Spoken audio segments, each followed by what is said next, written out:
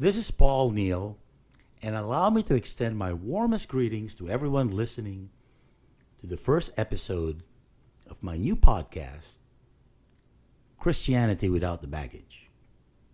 I've been wanting to do this podcast for a few years now. So I want to give thanks to my son, David Neal, for telling me, Dad, just hunker down and do it. So here we are.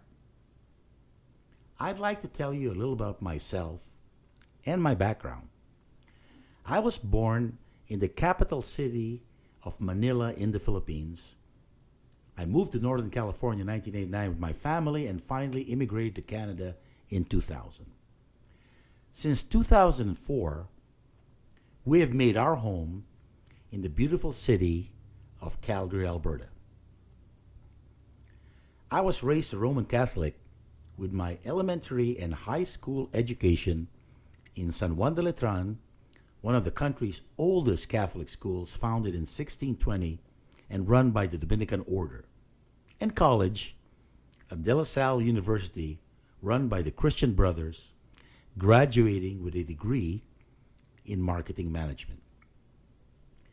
In my 26th year, I made the Evangelical Confession of Faith in Jesus Christ, and I've been an avid student of the Bible ever since. I have served as an associate pastor, church planter, and music minister at various times for over 20 years with the Pentecostal Church of God, the Christian Missionary Alliance, and various non-denominational local churches. I also completed half of a Master of Ministry degree at the Asian Theological Seminary in Quezon City, Philippines, which was cut short because of our move to California in 1989. Music has been a big part of my life. I play the piano, guitar, and I love to sing. I've been teaching piano since the mid-90s, and in 2003, I created an original piano method called the chord power system, which I actually took on the road conducting piano workshops in 30 states and 7 Canadian provinces, enrolling thousands of adult students in my method. But I've also been on a journey of faith for decades now. Others call this deconstruction, a term I don't particularly like. When Christians embark on this journey, they inevitably come to a crossroad, perhaps even several. Some end up walking away from Jesus Christ entirely. Others still want to believe but are not sure what to hold on to. Still others discover that a fresh understanding of their faith leads them to an even greater faith and greater love for Christ and what it means to be human. I believe I fall in the latter category. And if you are on any part of this journey, this podcast is for you. A former ministry partner once challenged me on Facebook, not the best place to have a long, drawn-out theological discussion, mind you, to please enlighten him as to why I believe the way I do now. I simply told him, I cannot enlighten you, brother, for I have been on this journey for decades. What I really meant, which I didn't post because I could already foresee the outcome, was he was looking for a quick answer. Those who go on this journey know that there are no quick answers to the many, many questions, sub-questions, and virtual rabbit holes which arise. All I know is one thing. The crossroads have led me closer to my omnibenevolent God of love. If this podcast helps you do that, then the Lord's blessings be upon you. The title of this first podcast is Imagining God. I'm not saying imagine there is a God, because I just assume God exists. So I'm not going to put anything forward as so-called proof. There are many podcasts out there that debate and rehash this issue. And you can go there if you like. But if you, like me, assume that God is, what do you see in your mind's eye when you imagine God? Humankind throughout the centuries, including, of course, the authors of the Bible, have done this. But for most, God pretty much looks like one of us. One of the particularly memorable depictions of God is that Michelangelo painting on the ceiling of the Sistine Chapel, which portrays God as a tall, rather large, elderly Caucasian man with a white beard. And if God is not depicted as looking like us, the Almighty certainly acts like us. The Bible shows God as getting angry, changing his mind, bestowing blessings and curses, a mighty warrior who vanquishes his enemies, a God who loves some and hates others, a mighty king who sits on a throne. When the Elohim said, "Let us make man in our image," the common understanding is that image looked like us and acted like us. Sure, one can say that we look like this and act like this because we were made in God's image, but when you really think about it, it's really the other way around. You see, it's a matter of perception. An ancient human of the Bronze or Iron Ages imagined God in terms he or she could grasp.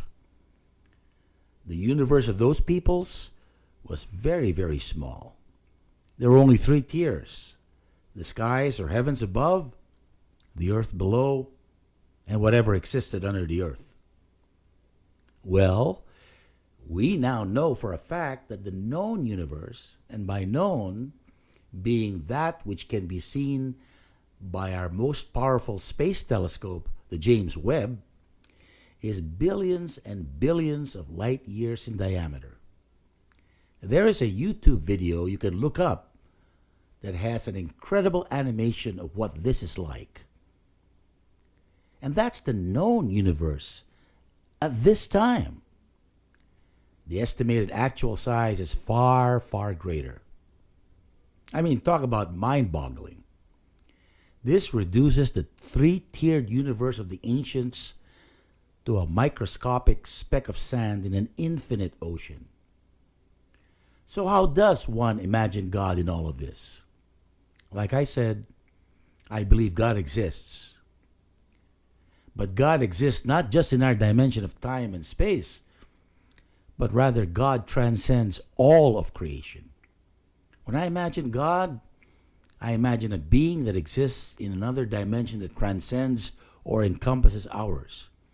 Our dimension, which includes the universe, is called time. The dimension where God is called eternity. When I imagine God like this, it's no wonder God is omniscient or all-knowing. Nothing is hidden or unknown in God's knowledge. The past, the present, the future, all of it is known to God. Omnipresent. God's dimension transcends ours.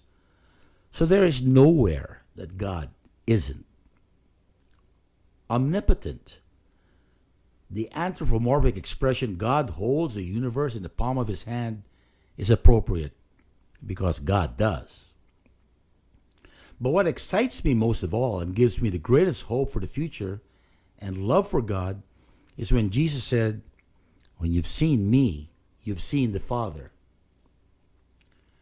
The life, death, and resurrection of Christ was the greatest display of unconditional love in all of history. And that tells me that God is also omnibenevolent or all-loving. The God I worship loves all of humanity who he created in his image, and he sent his only begotten Son into our midst, knowing full well that the price of creating this being called human would humiliate and kill this expression of God's love, who we call Jesus. This is the God I imagine with my 21st century understanding of what is revealed to us in the Bible. It is this perception of God that I understand what it means to be a follower of Jesus Christ. In future podcasts, we will use this understanding of an all-knowing, all-present, all-powerful, and all-loving God to look at the Christian faith with fresh eyes to see what it means to be a human created in God's image. I call this podcast Christianity Without the Baggage, because God did not enter our sphere of humanity through Jesus to weigh us down with yet another heavy-ass religion. But his yoke is easy and his burden is light. In his modern translation of Matthew 11, verses 28 to 30 by Eugene Peterson in The Message,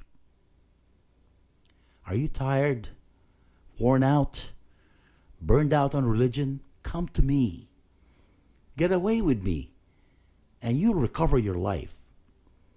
I'll show you how to take a real rest. Walk with me and work with me. Watch how I do it. Learn the unforced rhythms of grace. I won't lay anything heavy or ill-fitting on you. Keep company with me, and you'll learn to live freely and lightly.